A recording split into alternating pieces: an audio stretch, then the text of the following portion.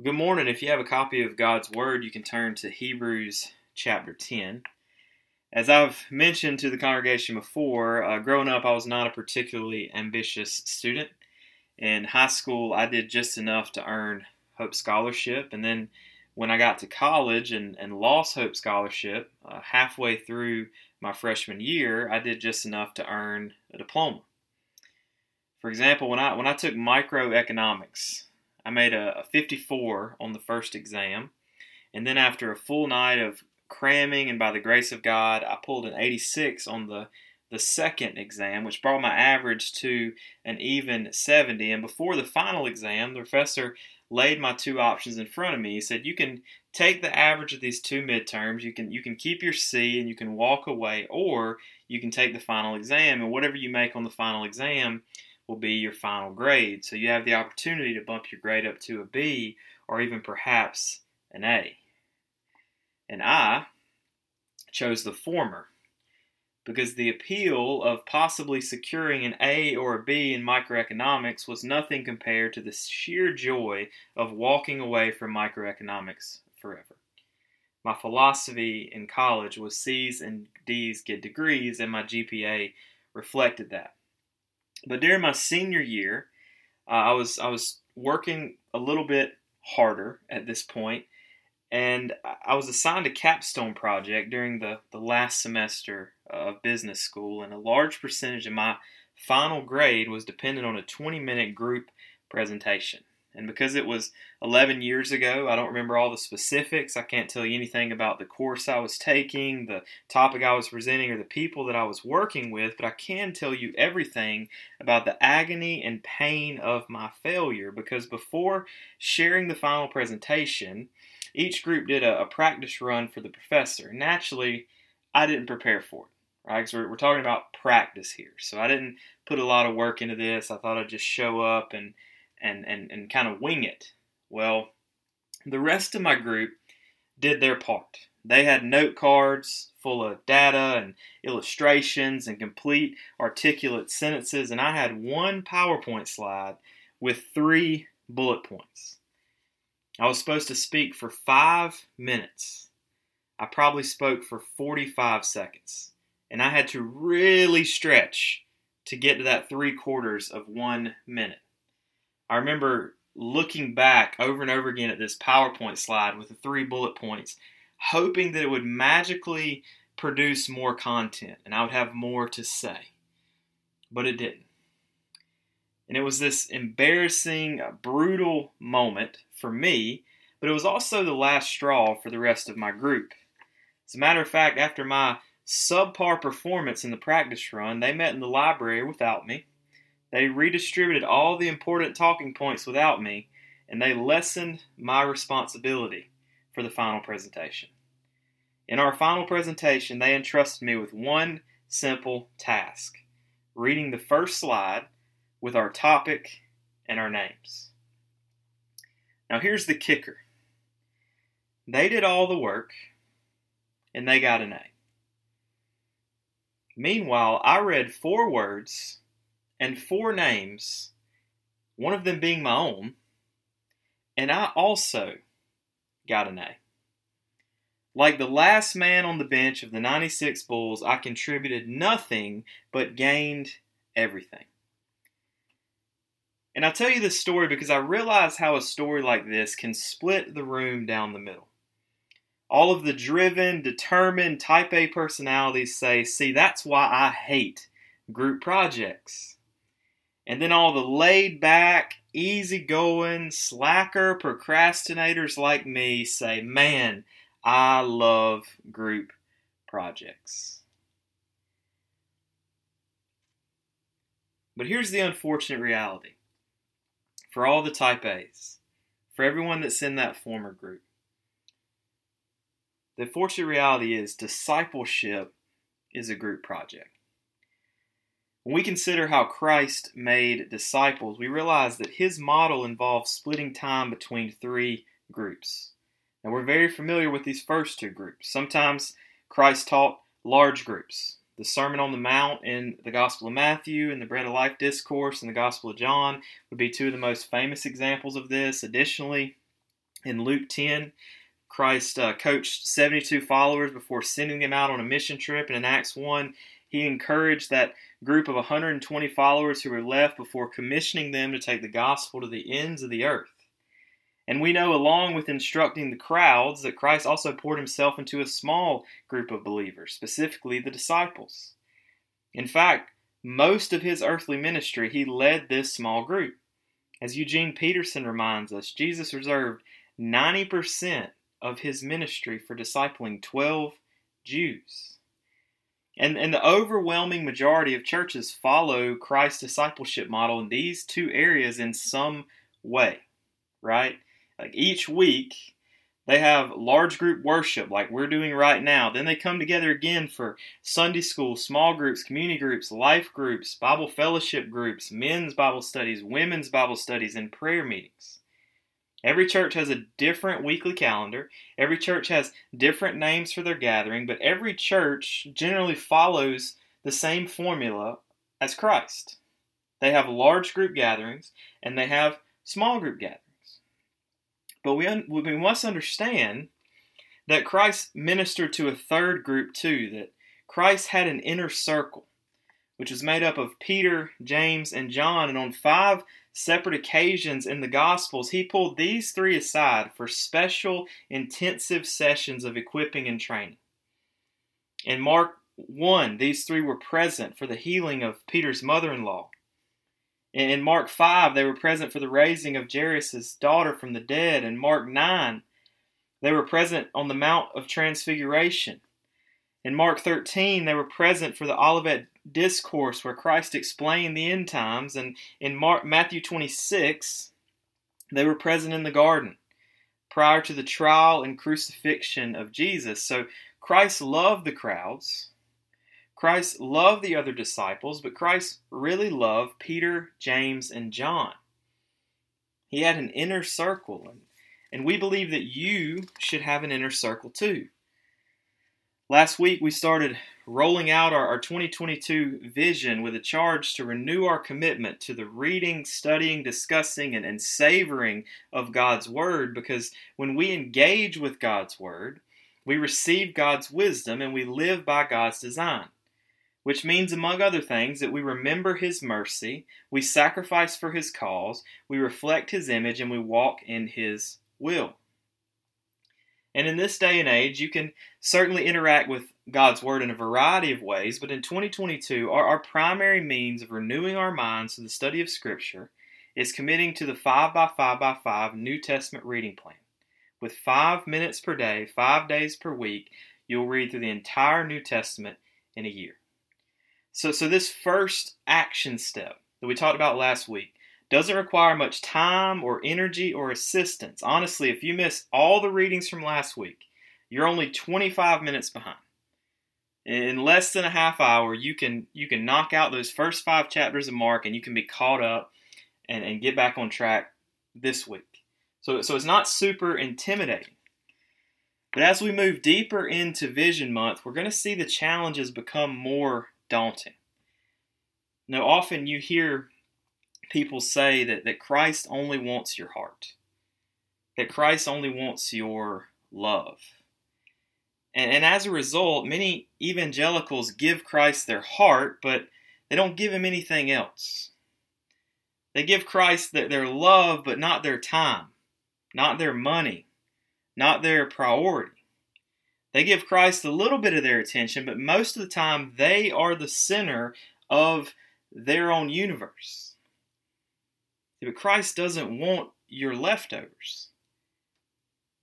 And because your natural temptation and my natural temptation will always be shifting focus back to yourself and me shifting focus back to myself, we need a small group of believers in our lives who can bring us back to the foot of the cross over and over again. And so this morning we're going to talk about a new discipleship model. We're going to talk about a new idea, which is really an old idea. We're going to talk about DNA groups. And to give you a simple definition, DNA groups are groups of 3 or 4 men and 3 or 4 women who meet at different times throughout the week for the purpose of discovering, nurturing, and acting on the truth. Now, full disclosure, we'll cover a lot of ground on DNA groups. We want to let you know that we're not launching these officially until the first week of March. So we'll have plenty of time to work through all the specific details. So for now, we don't want you to worry as much about the how. We want you to focus on the why. So let's start by reading Hebrews 10:19 through 25. God's word says, "Therefore, brothers, since we have the confidence to enter the holy places by the blood of Jesus, by the new and living way that he opened for us through the curtain, that is, through his flesh, since we have a great high priest over the house of God, let us draw near with a true heart in full assurance of faith, with our hearts sprinkled clean from an evil conscience and our body washed with pure water. Let us hold fast the confession of our hope without wavering, for he who promised is faithful. And let us consider how to stir up one another to love and good works, not neglecting to meet together as is the habit of some, but encouraging one another, and all the more as you see the day drawing near." So since we're dropping into the middle of the 10th chapter of Hebrews, it would probably help us to do a little background on the whole letter. So the first thing you need to know about the letter to the Hebrews is that the author is unknown. Throughout church history, scholars and theologians have made different suggestions for who may have written Hebrews. Some say Paul, others say Barnabas. List goes on. Silas, Apollos, Luke, Philip, Priscilla, Aquila, Clement of Rome. All of these people have been suggested as possible authors. However, the vocabulary, the style, and the literary characteristics of the letter don't support any particular claim. So we don't know the author, but we do know the audience. And this one shouldn't surprise you, but the letter to the Hebrews was written to the Hebrews. More specifically, it was originally written to first century Jewish Christians who were fighting the temptation to turn away from Christ during a season of severe persecution. And so in response to their wavering faith, the anonymous author challenges them to stay the course.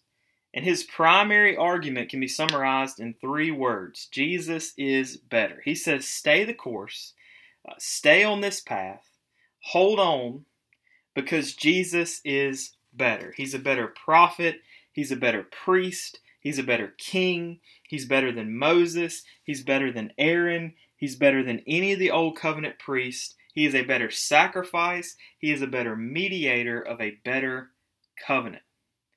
In the simplest terms, the message of the first 10.5 chapters of Hebrews, and really all of the letter of Hebrews, is Jesus is better. Now, when we get to verse 19 of chapter 10, we reach another turning point passage. We saw this pattern last week in Romans. In the first 11 chapters of Romans, the Apostle Paul explores the depth of the gospel of God's grace. And then in chapters 12 through 16, he explains how we should live in response to the gospel of God's grace.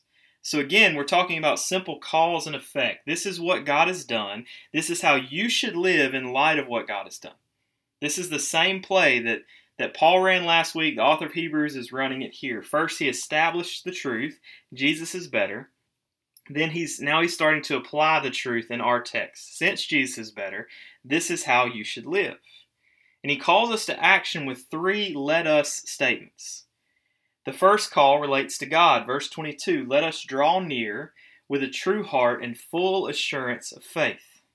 The second call relates to self. Let us hold fast of our hope without wavering, for he who promised is faithful. And the third call relates to others. Let us consider how to stir one another to love and good works. On a fundamental level, DNA groups check all 3 of these boxes. If we follow the formula here, they're going to check all 3 of these boxes every time they get together. When you discover the truth with your mind, you're looking up and you're considering God.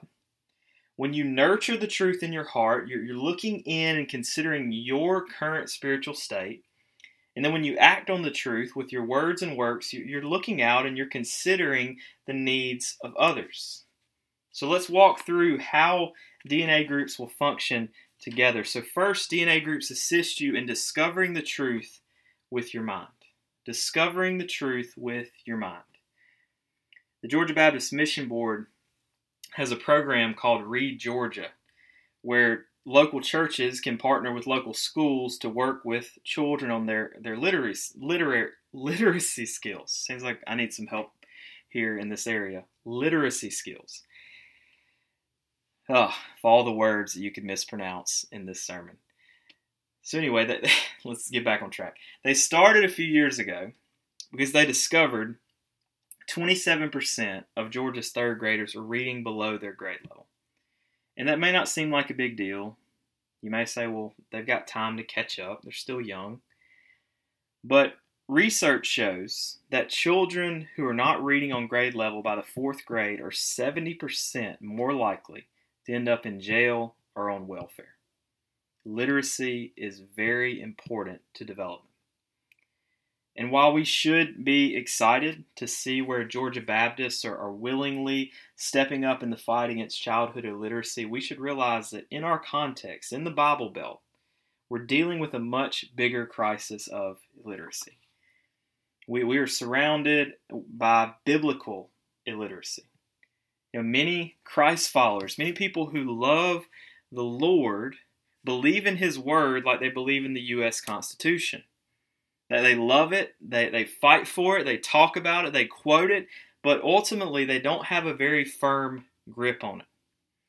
And as a result, many lean into this brand of pseudo-Christianity, which is based on their gut, based on their feelings, and not rooted in God's Word.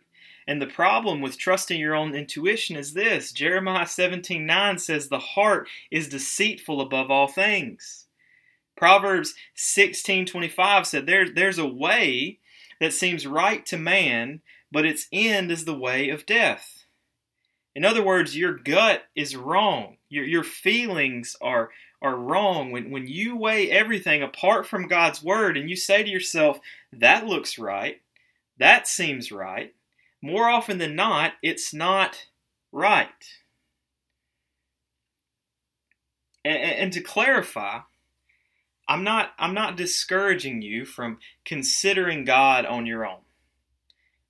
I'm not discouraging you from studying God's Word on your own, from praying on your own, from worshiping on your own. You can and should spend one-on-one time with your Heavenly Father, but you will grow more in your faith if you're having personal interactions with God and collective interactions with God. See, if you attempt discipleship completely alone, your spiritual development will be slower at best and warped at worst.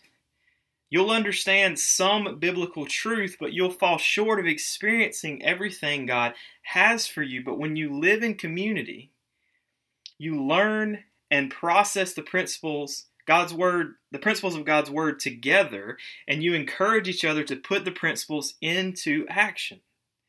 This is the primary function of DNA groups. When they gather together, they're going to use a simple formula where they ask 4 questions about their specific text. Who is God? What has He done? Who are we in light of what God has done? And how should we live? Or more specifically, they'll consider the passage, they'll consider the chapter, they'll consider the book they're reading, and they'll ask, what does this say about the character and nature of God? What does this say about the work of God? What does this say about our identity? And how does this change how we should live our lives? This is what's happening in Hebrews 10. Remember, the Jewish Christians were discouraged in the face of suffering. So how does the author encourage them? He preaches the gospel to them. He doesn't give them new revelation. He gives them an old affirmation.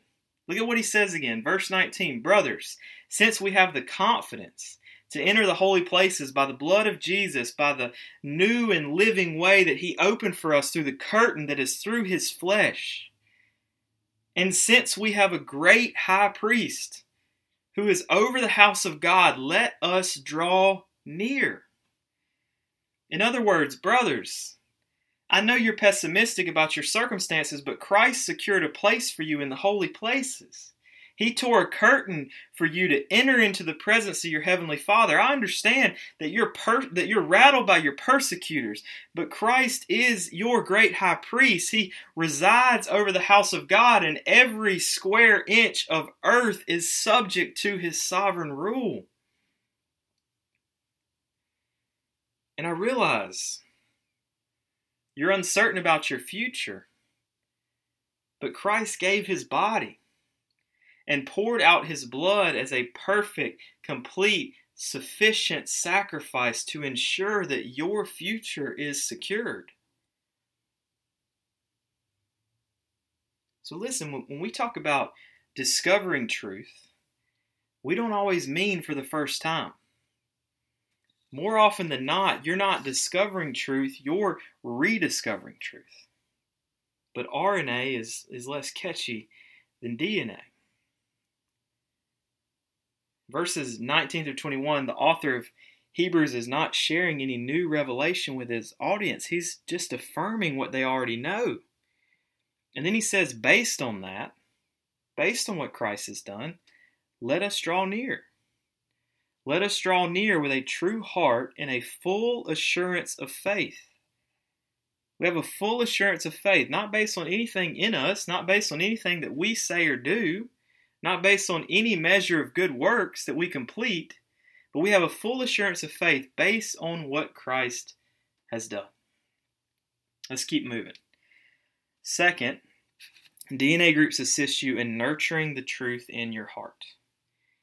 So the truth comes into your mind and then it goes to your heart. Verse 23, let us hold fast the confession of our hope without wavering, for he who promised is faithful. Now, when we consider this phrase, hold fast, we must avoid both the legalistic and laissez-faire understanding of it. Because the legalistic Christian will read this verse and focus on the first half and say, I must hold fast. I must keep my confession of hope. I must not waver. I cannot and will not waver under any circumstances. I will keep a death grip on Jesus. And then the laissez-faire Christian reads the last phrase and says, God is faithful. God has everything under control, so I'm going to let go and let God. But in reality, holding fast involves both you and God. You should think about your spiritual journey like a high ropes course. And this may seem like a strange analogy, but just follow me for a second. Humor me for a second. When you're on a high ropes course and you look down, you may feel like your life depends on your ability to hang on. You may feel like your life depends on your ability to make the next right step. But if you slip, if you fall, what happens? Your harness catches you, right? Because he who promised is faithful. But at the same time, will you make it to the other side of the course if you just dive off the side and say, Jesus, take the wheel? Will you make it to the other side of the course if you just let go and let God? Well, of course not. You hold fast by taking steps to walk into a deeper relationship with Christ, with the understanding that every one of your steps is supported, strengthened, and motivated by Christ. And often one of the graces that God gives us in helping us hold fast is other believers. It's the church. It's community. Paul David Tripp argues that we must let go of Jesus and me isolated, independent Christianity. The Christianity of the New Testament was deeply relational and interdependent. We often talk about having a personal relationship with Jesus. That's a very popular phrase in Christian vernacular.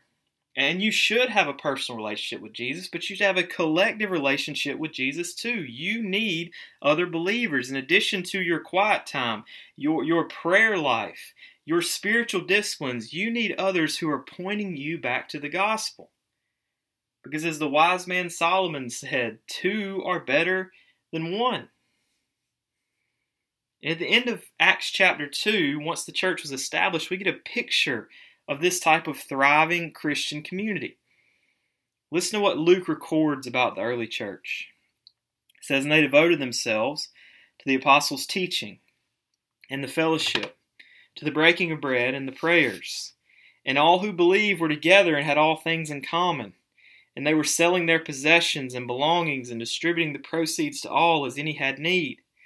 And day by day, attending temple together and breaking bread in their homes, they received their food with glad and generous hearts, praising God and having favor with all people. And the Lord added to their number, day by day, those who were being saved."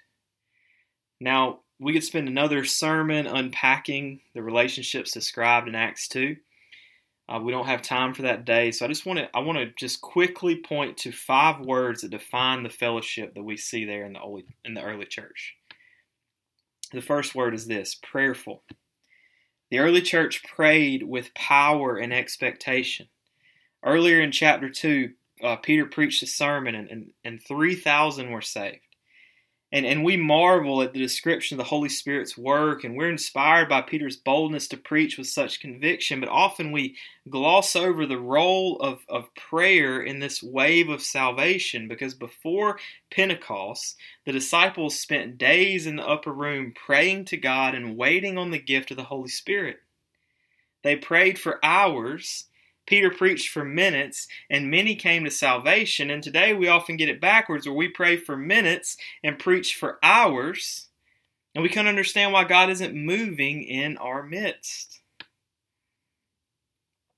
Second word is consistent. They were always together. They were meeting in large and small groups. They were gathering in the temple by the thousands and gathering in homes by the few.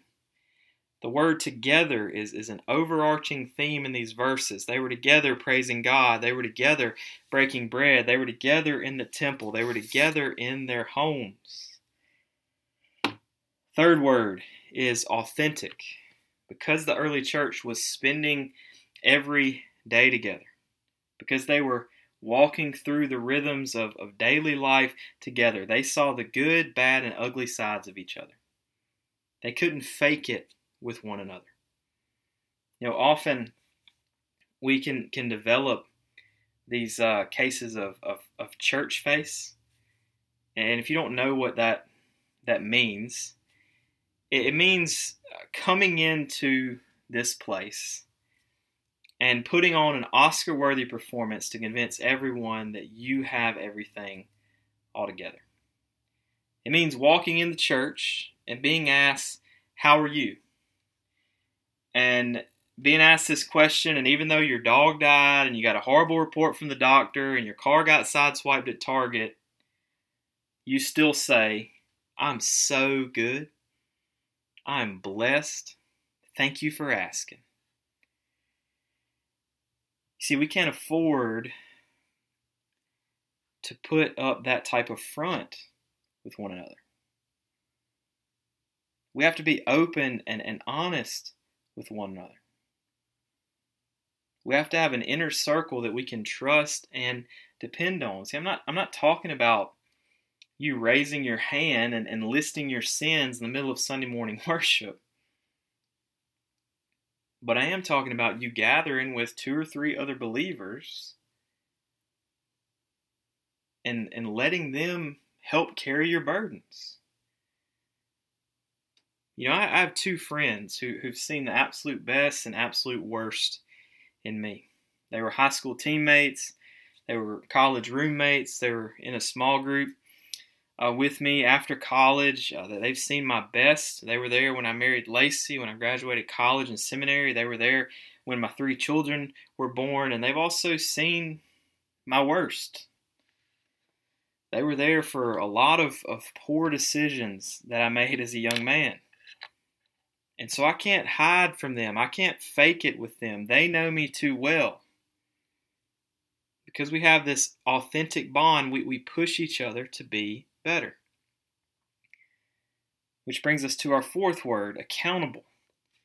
when we're more genuine with each other, we start to open up about our struggles. We start to let our friends see where we fall short, and our friends are able to pray for us, counsel us, and encourage us.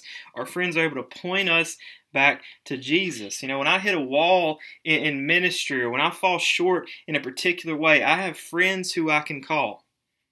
And when we connect, and some of these are friends from seminary that are all over the United States, when we connect, I'll lay out my questions. I'll unload my doubts. I'll illuminate my insecurities. And then they will pose thoughtful questions. They will encourage. They'll speak truth. And they'll pray over me. When I'm wavering, they're there to steady the ship. That's what speaking the truth in love looks like. And we love to use this phrase in the church, but we generally approach speaking the truth in love from two angles. One, we don't do it at all, or two, we do it, and we do it poorly. We make a spectacle of open rebuke. We shame in public. We speak out of turn. We speak without poise. And listen, these are tough conversations. These are tough conversations. When you're talking about sin, issues, it's very easy to execute those conversations naturally or easily, but we have to cultivate an ability to speak the truth in love. If you care about someone, you need to be willing to pull them aside, sit them down, and gently help them see the sin in their life. We have to be willing to speak truthfully. Proverbs 27 says, "Better is an open rebuke than hidden love. Faithful are the wounds of a friend, profuse are the kisses of the enemy." Then the last word, sacrificial. Finally, the early church sacrificed for one another. Verses 44 and 45 of Acts 2, so they had all things in common. They were selling their possessions and belongings and distributing the proceeds to all as any had need. And to clarify, the early church was not living in some sort of commune. They weren't pooling and redistributing their resources equally. They simply held their wealth and possessions lightly. They were readily prepared to leverage their resources to support their church family when a need arose. And so to nurture the truth in our hearts, we need to create groups which are prayerful, consistent, authentic, accountable, and sacrificial. All right, let's go to the last point. DNA groups assist you in acting on the truth with your words and works. So after discovering the truth by asking 4 questions and nurturing the truth by engaging in prayer, showing authenticity, confessing sin, repenting to God, and making sacrifices with one another, you act on the truth. You live out the gospel. You honor God with your words and your works. Verse 24, the third let us statement. Let us consider how to stir one another to love and good works. And then right after that, in verse 25, our passage ends with 2 specific commands. The first one is, don't neglect meeting together. The author says, make sure you're not neglecting to meet together, which is the habit of some. Now listen, church, I've been Southern Baptist for all of my 32 years. So I know how much Southern Baptists hate any kind of change. And also know from being really involved in church and teetering on burnout on a few occasions, how easily it can be to talk yourself out of making another commitment. And so I know you may hear all this and you may be tempted to say, I don't have time for a DNA group. I don't need anyone. I've been burned by the church before. I can't trust anyone. No one understands my struggle. I can't relate to anyone. We talk a lot about how the government has isolated us in the last almost 2 years with quarantines and social distancing. But in reality, we've been isolating ourselves for much longer than that. I heard Matt Chandler say one time that over the years, our tables have gotten smaller and our privacy fences have gotten taller. And I think that's true. That we live in this digital age where we're supposed to be so connected, but it's really isolated us. It's really lessened the amount that we experience community. And so it can be so easy to play into that, but discipleship is a group project. You need an inner circle to push you towards Christ, to evade your own understanding, to shun your own wisdom, to turn you away from your own evil desires. You need an inner circle to help you trust God deeply, acknowledge God readily, fear God fully, and follow God completely. You need this. I need this. Our church needs this.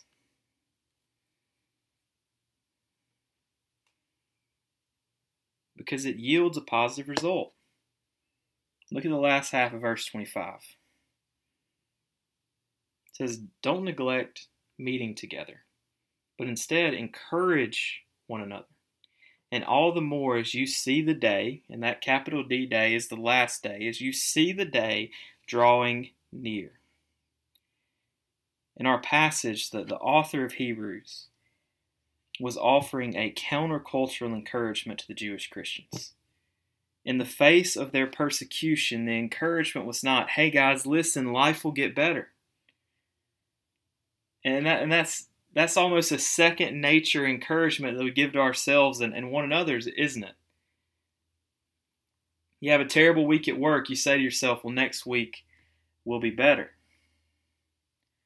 Your friend has a rough month where everything goes wrong, you say, hey, next month will be better. We gather together on New Year's Eve after having a horrible year, personally, collectively, and we see that ball drop and we say to ourselves, man, next year will be better. And we play this game, we say the future will be better, the future will be better, the future will be better, and it keeps us moving on. But the encouragement was not life will get better. The encouragement was brothers in Christ, sisters in Christ. Life may not get better. As a matter of fact, sometimes life will get worse, but Jesus is better. If you want to condense this entire sermon into one sentence, you could say DNA groups exist for the purpose of reminding one another Jesus is better. As the final day draws near, you need brothers and sisters in Christ who point you back to Him. You need an inner circle of believers who can say, listen, I know yesterday was hard. I know today was hard. And you know tomorrow could be even harder, but Jesus is better. And we can say that even though we don't know what the next hour holds, the next day holds, the next week holds, or the next year holds. But we can say that because we know how the story ends. Jesus is better. Let's pray.